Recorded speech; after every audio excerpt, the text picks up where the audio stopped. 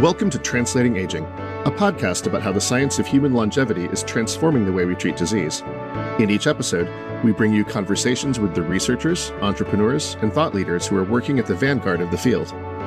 Translating Aging is produced by BioAge Labs, a clinical stage biotechnology company developing therapies to extend healthy lifespan by targeting the molecular causes of aging. I'm Chris Patil, VP of Media at BioAge. With us today is Andrea Meyer, MD, PhD, an internal medicine specialist, geriatrician, and researcher whose work focuses on age-related disease, cellular senescence, and the translation of longevity science into clinical practice. Among her academic appointments are professorships at the Free University Amsterdam in the Netherlands, University of Melbourne in Australia, and the National University of Singapore, where she also serves as the co-director of the Centre for Healthy Longevity. She is also the president of the Australia and New Zealand Society for Sarcopenia and Frailty Research, and she has more frequent flyer miles than I do. Dr. Meyer, thank you for being here. Thank you. I think that's not a good sign to have more frequent flyer miles than you. I'm just calling it like it is. All right, well, let's get started. So, we spent a lot of time in this podcast on telling the story of longevity biotech, which is fundamental research in the biology of aging, the founding of companies, the funding entities that bring resources into the field, and of course, clinical trials of new drugs. But the ultimate goal of longevity biotech is longevity medicine, clinical treatments that extend the health span and lifespan. So I want to start with this question. What does the term longevity medicine mean to you, and how is it distinct from the established medical specialty of geriatrics? We recently defined longevity medicine. Now it's called healthy longevity medicine, which is optimizing the health span by antagonizing the aging process during the life course. So you have lots of keywords, of course, in that definition. So first and foremost, is it about health span? It's not per se about lifespan. And it's about optimizing the state of health of an individual before a disease occurs, because that's health span. And it is really tackling fundamental aging processes we describe in geroscience, where we are trying to antagonize the aging processes to be healthier for longer. And it's across the lifespan, which means it is applicable for every individual at every age. And if you compare longevity medicine with, for example, internal medicine or more conventional medicine specialists, then it's very different, because I am treating as internal medicine specialist individuals when they're already sick. They are coming to me with symptoms of diabetes or high blood pressure or cancer. We try to avoid these diseases and to prolong the healthy lifespan. Well, I want to drill a little deeper into something that you just said. So we talked to a lot of PhDs and MBAs on this show, but how does your background as an MD, a medical doctor, inform how you think about longevity medicine? I would first give you an impression as a hospital manager. I manage lots of hospital departments in my life, in my past career. And I realized while managing the hospital, and there was also the outpatient clinics, I was managing something which I could prevent already. And I would like to see different clients, because we have a sick care and not a healthcare system at this moment in time. So from a management aspect, I saw lots of opportunities to change the conventional way we are practicing.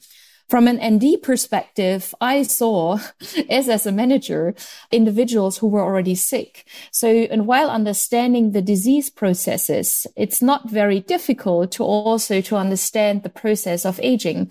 Because if we are looking at ourselves in the mirror every year again and over, and look at pictures of ourselves like 20 years ago, we already see the aging process. The same we see during the disease process in conventional medicine.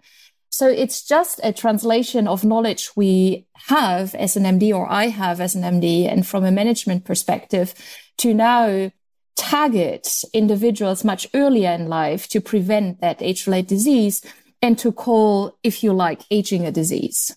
I see. So this is the critical difference, as far as I understand it, in most medical specialties, indeed, the vast majority or even all current medical specialties, physicians are seeing patients who have already fallen ill.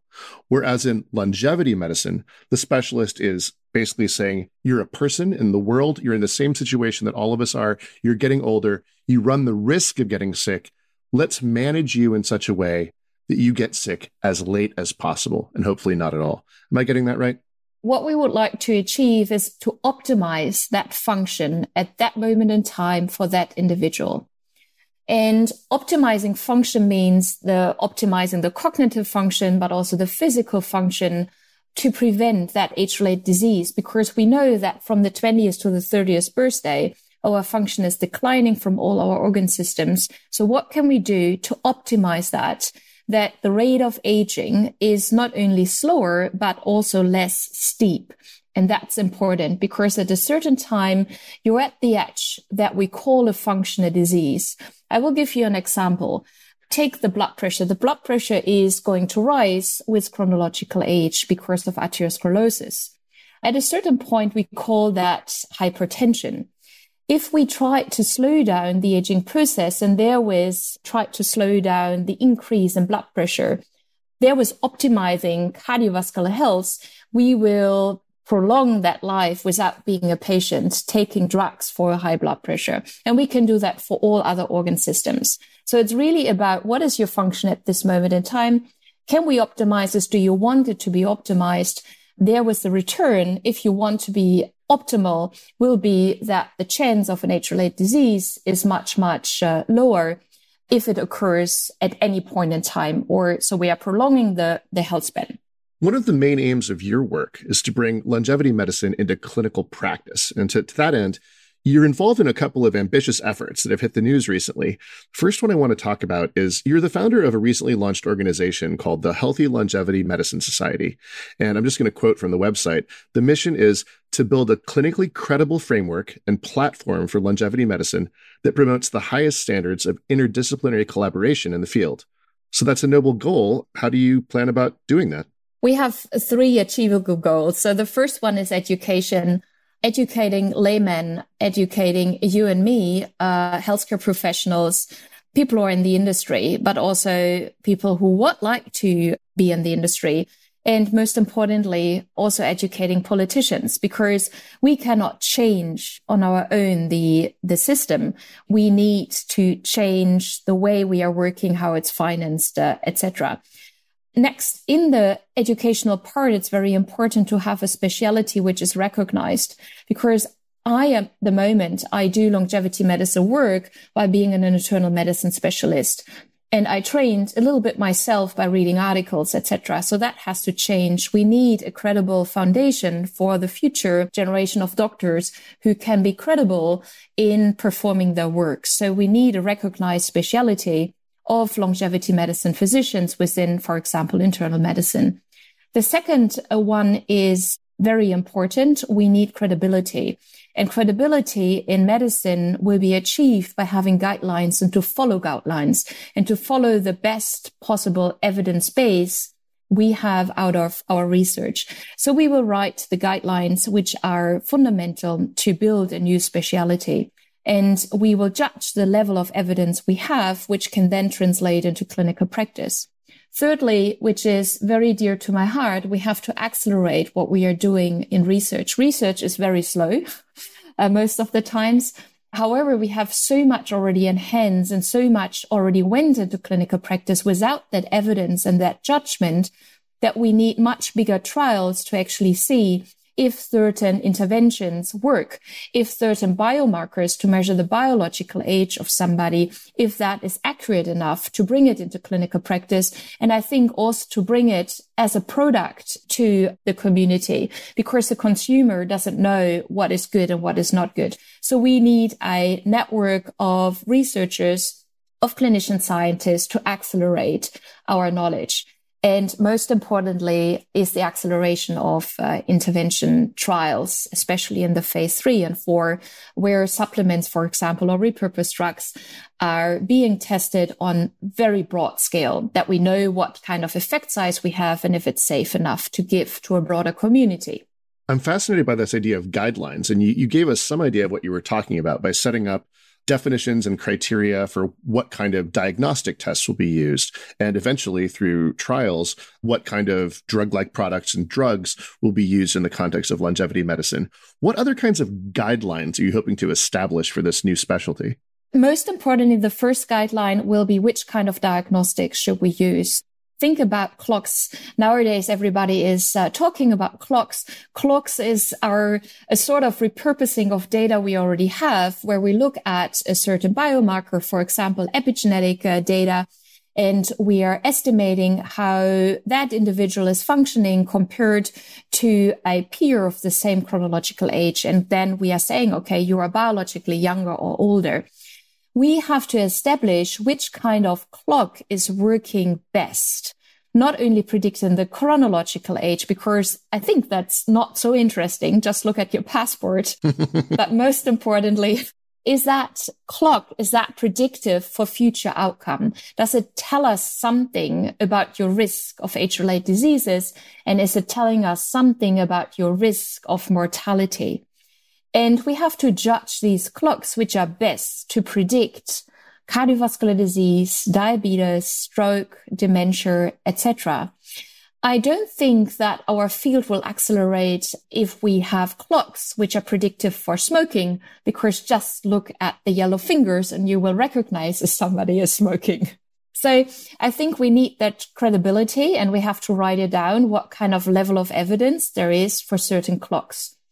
Once we establish that, we are going to start looking at the credibility of supplements. What is the effect, for example, taking alpha-ketoglutarate or NMN or spermidine or Physitin, lots of supplements which are already available on the internet, lots of people take. And nobody really knows, has really described what the effect is of these supplements over the life course and for whom. And I think consumers should need to know what the return of investment is of taking these kind of supplements. On the other hand side, physicians should know what the possible return of investment is if these kind of supplements are prescribed to healthy individuals. I think that the question of the efficacy of supplements is one that the field really needs to engage with and get some convincing answers to. There are so many molecules out there that are, natural products. They're available as supplements. There's some body of preclinical evidence in mice or in human cells that there's some positive biological effect, but the long-term effects in real human beings hasn't been sorted out. The interactions with drugs and other drug-like products that the individual might be taking hasn't been worked out. And even if the medicine is effective, the dosing hasn't been sorted out in human beings. And all these things have to be answered in order to answer the question, are these things worth, as you put it, the investment? Absolutely. So we fixed in the last 20 years mice. So we know that mice live longer and healthier while taking certain supplements. And now we just have to translate that and do high quality studies long enough to give us the answers for our human species. And as you said, it's not only that we need to know how many milligram or grams of a certain supplement somebody should take, but also what the frequency is and what the duration is. And it might be that just taking drugs or supplements forever doesn't give the best result. So, and lots of people already taking a couple of supplements together. And I think that might also be dangerous. We learned in geriatrics that we call that polypharmacy, and without knowing what the real effect is.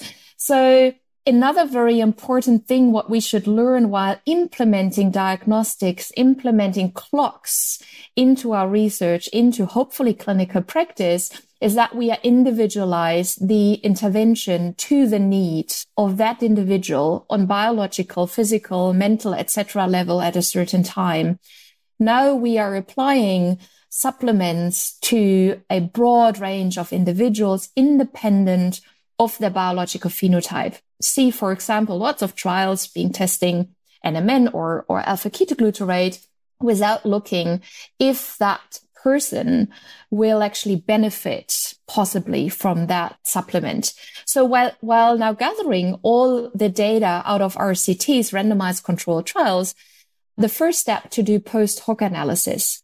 Who was a responder? Who was a medium responder? Who was a non-responder to certain supplements? And that means that we really have to bring all the data together to have, in a post hoc analysis, the best guess which individuals will have benefit from which supplement in the end, on a biological level, and hopefully in the end also on clinical level, because it has to be meaningful in the end clinically. That's such an excellent point about polypharmacy, because I think some people think, if it's a supplement and it's sold in a store, it can't possibly hurt you, right? But the counter argument to that is, if it has a biological activity, it can have a side effect, and it can have an interaction with another molecule that you're putting into your body. And so these things absolutely have to be thought of in the context of real people in the world taking multiple medicines, taking multiple supplements, looking at the interactions, and then looking at who's actually responding to them.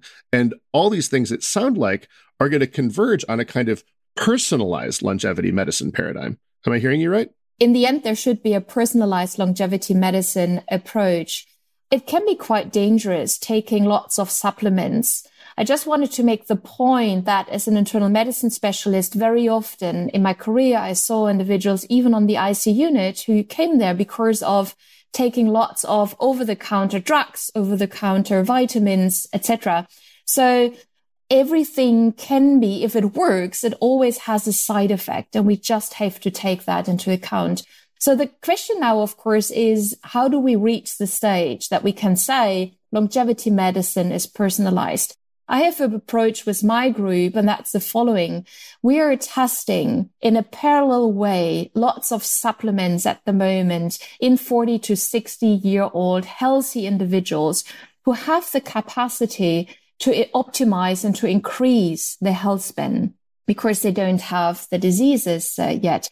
And while testing lots of supplements in parallel with an adequate control, we can also compare the effect sizes of these supplements. Take, for example, we have a control arm with placebo. Of course, individuals do not know. Then we have an arm with supplement 1, supplement 2, or supplement 3, etc. And while doing it in parallel, we then can actually judge which one has the highest effect size in whom, in what kind of individuals. The next step is then combining based on their profile of how they work on molecular level to combine these supplements or these repurposed drugs and then see, okay, how much of the effect size of the effect clinically do they add while giving them together? And that's actually a little bit copy-pasted, repurposed what we learned out of other specialties. For example,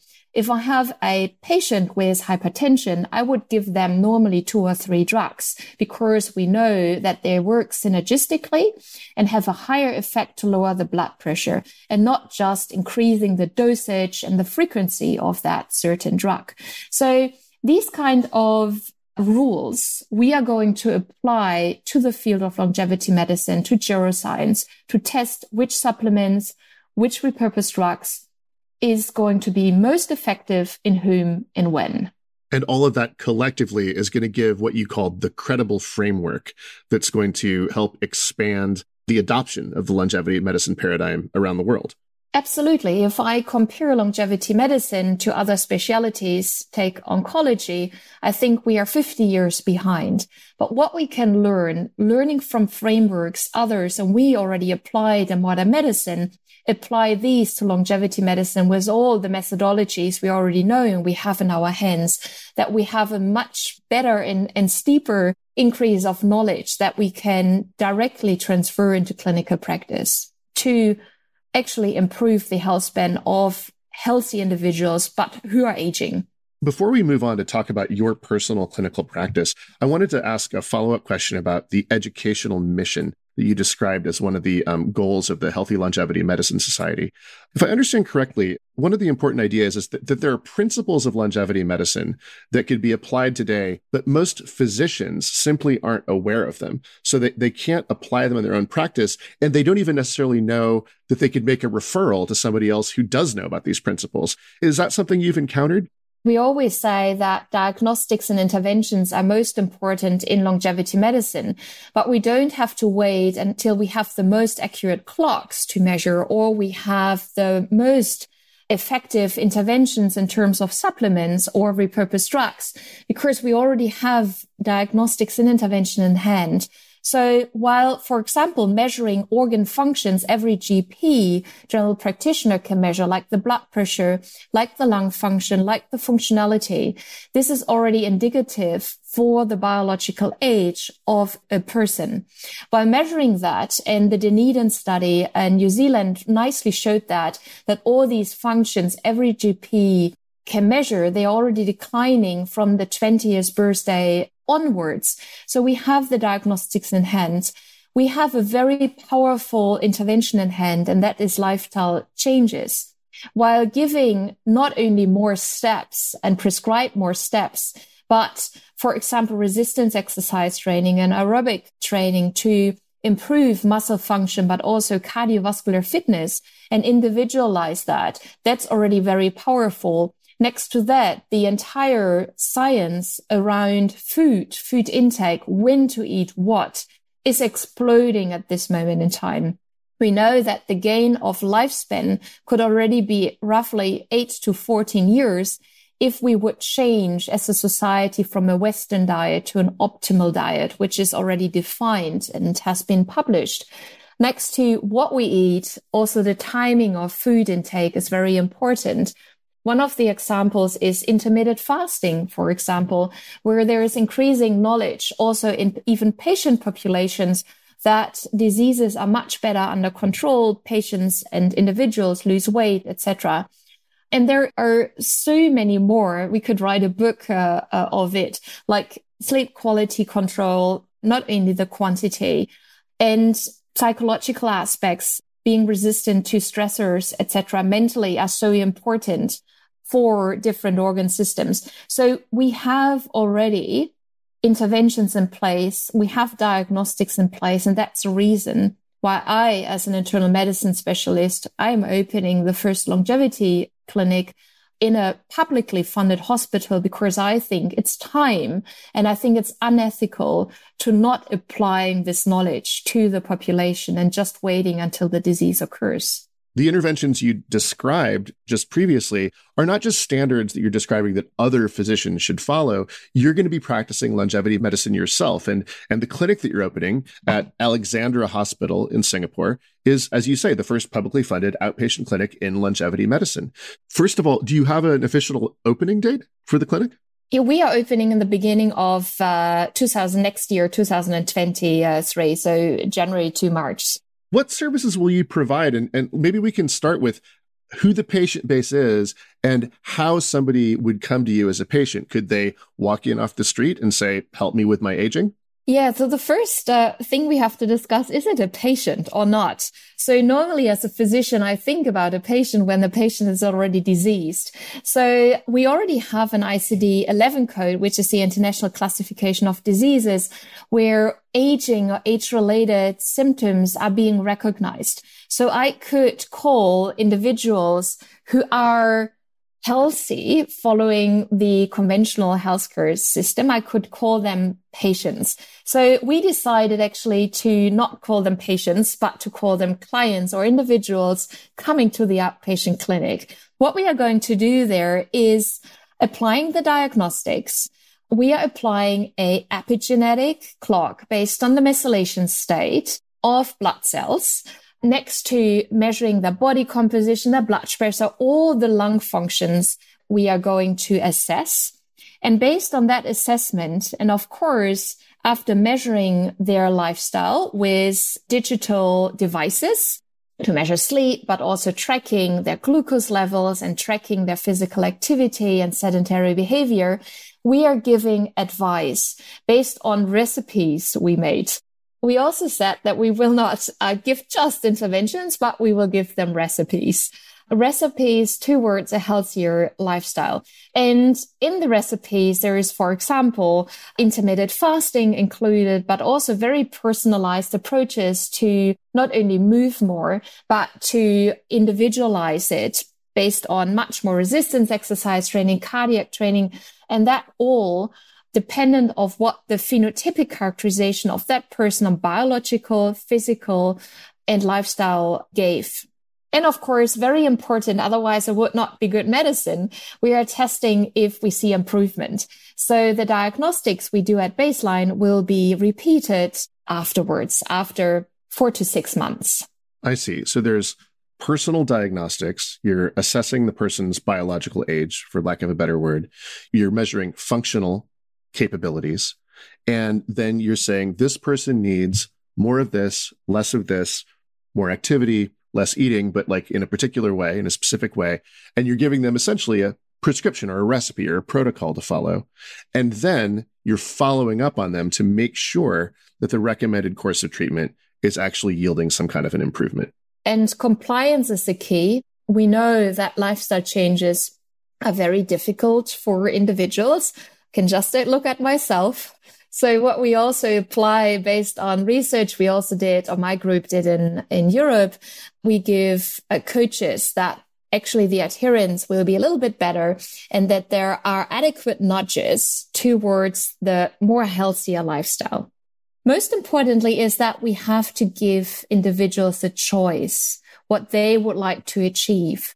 Because if we want, as healthcare professionals, too much, people will not stick to our recipes. Nothing will happen. So it has to be a shared decision-making on what to do and what to leave out.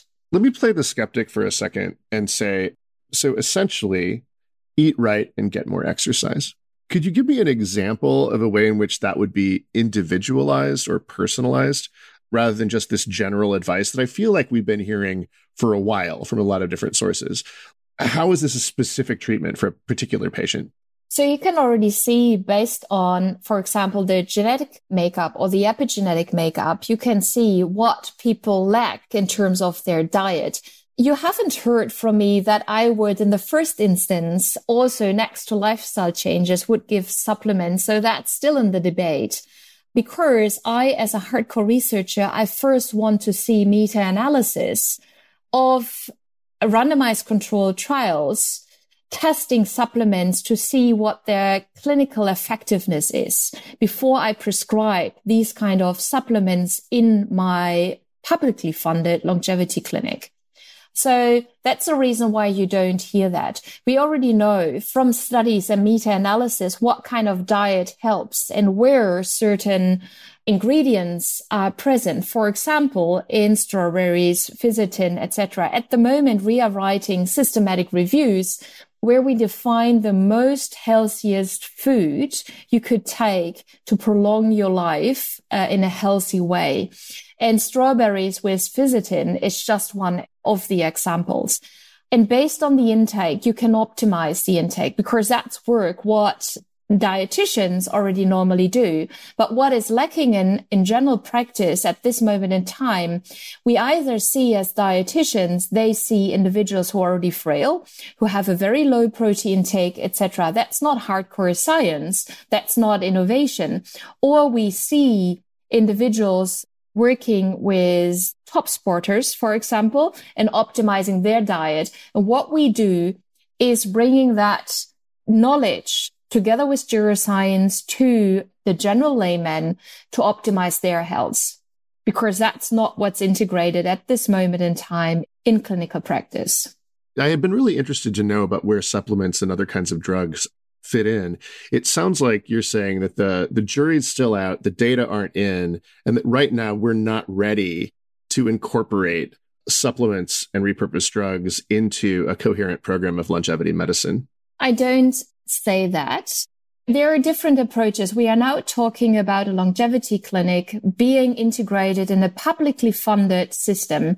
I think, and that's dear to my heart, that everything we're integrated in a publicly funded, taxpayer funded system, that this has to be evidence-based. We already have a very powerful intervention in hand, and that's lifestyle, and we should apply that. And I think there is absolute a return of investment, not only for the taxpayer, but for the society as a whole to implement that. So that's the first step. There are lots of wellness clinics already around the world who prescribe because of people's choices and ability to pay, to prescribe supplements, etc., and to optimize, who are trying to optimize individuals in a way which is not yet evidence-based. I have absolutely not something against that, but I don't think that we should take the first step in a publicly funded system to do that because it's not evidence-based.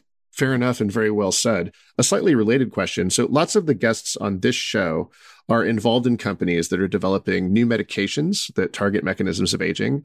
And either several of those medications will be coming out in the next 5 to 10 years, or there are going to be a lot of unhappy venture capitalists in the world. So as somebody who's working for a company that's working toward that end, I wanted to ask whether you see an opportunity down the road to apply these kinds of novel medications in your clinic. Absolutely. So my day-to-day job is running a big research group who is actually involved in lots of randomized controlled trials. And I would like to invite everybody who wants to perform high-quality randomized controlled trials to talk to each other, happy to help. What we need to do in the next coming 3 to 5 years, filling the big bubble, saying, yes, we can improve the health span of humans with supplements and with repurposed drugs and with new drugs. We just have to prove that there is something in this big, big, big bubble. And we do that at the National University of Singapore, my group at the Center for Health and Longevity, and doing lots of these randomized controlled trials. Because in the end, if you invest in something, it can be money, it can be a randomized controlled trial, you want to know what the outcome is. You want to see your revenue, at least in the financial business. So I, as a researcher, want to see what the results are by giving these drugs. How do we get there? We have to have much better and more and bigger randomized controlled trials to see what the effect is, to filling that bubble, which can then eventually, once it's proven, be implemented in all the longevity clinics around the world, independent of if it's publicly or privately funded. The only thing is that individuals in privately funded longevity clinics, they invest in themselves. They take the risk that it doesn't work. And it's their money they invest. In a publicly funding business, I would say, let's first see what the chance is that it's going to work. And that's the difference between these two different systems. But absolutely, I would say always belief belongs to the church, but I absolutely believe that in the next coming 3 to 5 years, we are going to fill the bubble if we are all working together and we're taking some risk, but we also do trials with supplements we already know, and we just show that they're working. And we shouldn't be fearful, because even resveratrol has to be tested in very good randomized controlled trials and either being released from the market on Amazon or being even more added to the market based on the results. So you're focusing on things that are evidence-based. And one of the kind of themes that I hear running through what you're saying is you really want longevity medicine to be something that is democratized, something that's not just available to wealthy people who have the money to spend on expensive treatments or expensive diagnostics, but something that public funders and insurers and national healthcare systems will feel comfortable supporting because the price is right and because the return on investment is high, and it's ultimately something that will be available to everyone. And as everybody nearly has a smartphone at this moment in time, I want longevity medicine to be available and to be attractive for everybody, because in the end, we have an aging society, and the aging society means there are lots of costs, etc. So you can call it democratizing longevity medicine. That's absolutely right. There is nothing against wealth, absolutely, but we should deliver care to everybody who needs our help. And I would say helping means, in my view, to prevent age-related diseases and therewith reduce the costs of the entire society.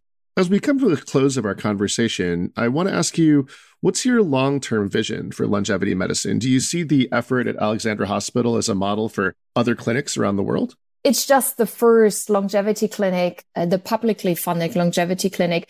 So my KPI is in the next coming 3 years to have lots of randomized controlled trials and to show which supplements, which repurposed drugs and which new drugs are working while having the pipeline in our center from the preclinical research to the clinical research and back to the preclinical to understand the mechanisms even better and to personalize in the end the interventions. So that's most important. Secondly, within the next coming 5 years, I want a longevity medicine physician to be recognized by medical councils, because then we can also train physicians to do their job, because that's very important. Training is the most important part of life. You wouldn't, I think, rely on a surgeon who was never trained as a surgeon. So don't rely on longevity medicine specialists not being trained as a longevity medicine specialist. On the longer run, hopefully in 10 years' time, we see the shift in society that we can actually prevent age-related diseases. And we see a lowering of the prevalence of these diseases. I think then I'm very happy and I will do something else with my life. And hopefully a very long life it will be. Last question. I just want to open the floor and basically give you the chance to say anything you want. I'm going to prompt you with this. If you could say one thing about longevity medicine to every clinician in the world, what would it be? Recognize your own aging trajectory. Look at the photographs being taken 20 years ago, and you will understand what aging means. And the outer side is the inner side. So imagine how your heart is looking at this moment in time. Once you recognize that, you will be trained or you will be interested in longevity medicine courses. And hopefully your work, what you do at the moment, will be partly redundant in 10 years' time. Well, I certainly hope that ends up being the case, and I hope that people hear your message. Dr. Meyer, thank you so much for joining us today. Thank you so much for listening. Many thanks as well to our listeners and subscribers. If you have feedback or suggestions for future episodes of Translating Aging, you can contact us by email at podcast@bioagelabs.com, on Twitter @bioagepodcast, or via our LinkedIn page. You can also follow our sponsor, BioAge Labs, on Twitter and LinkedIn. We'll see you next time.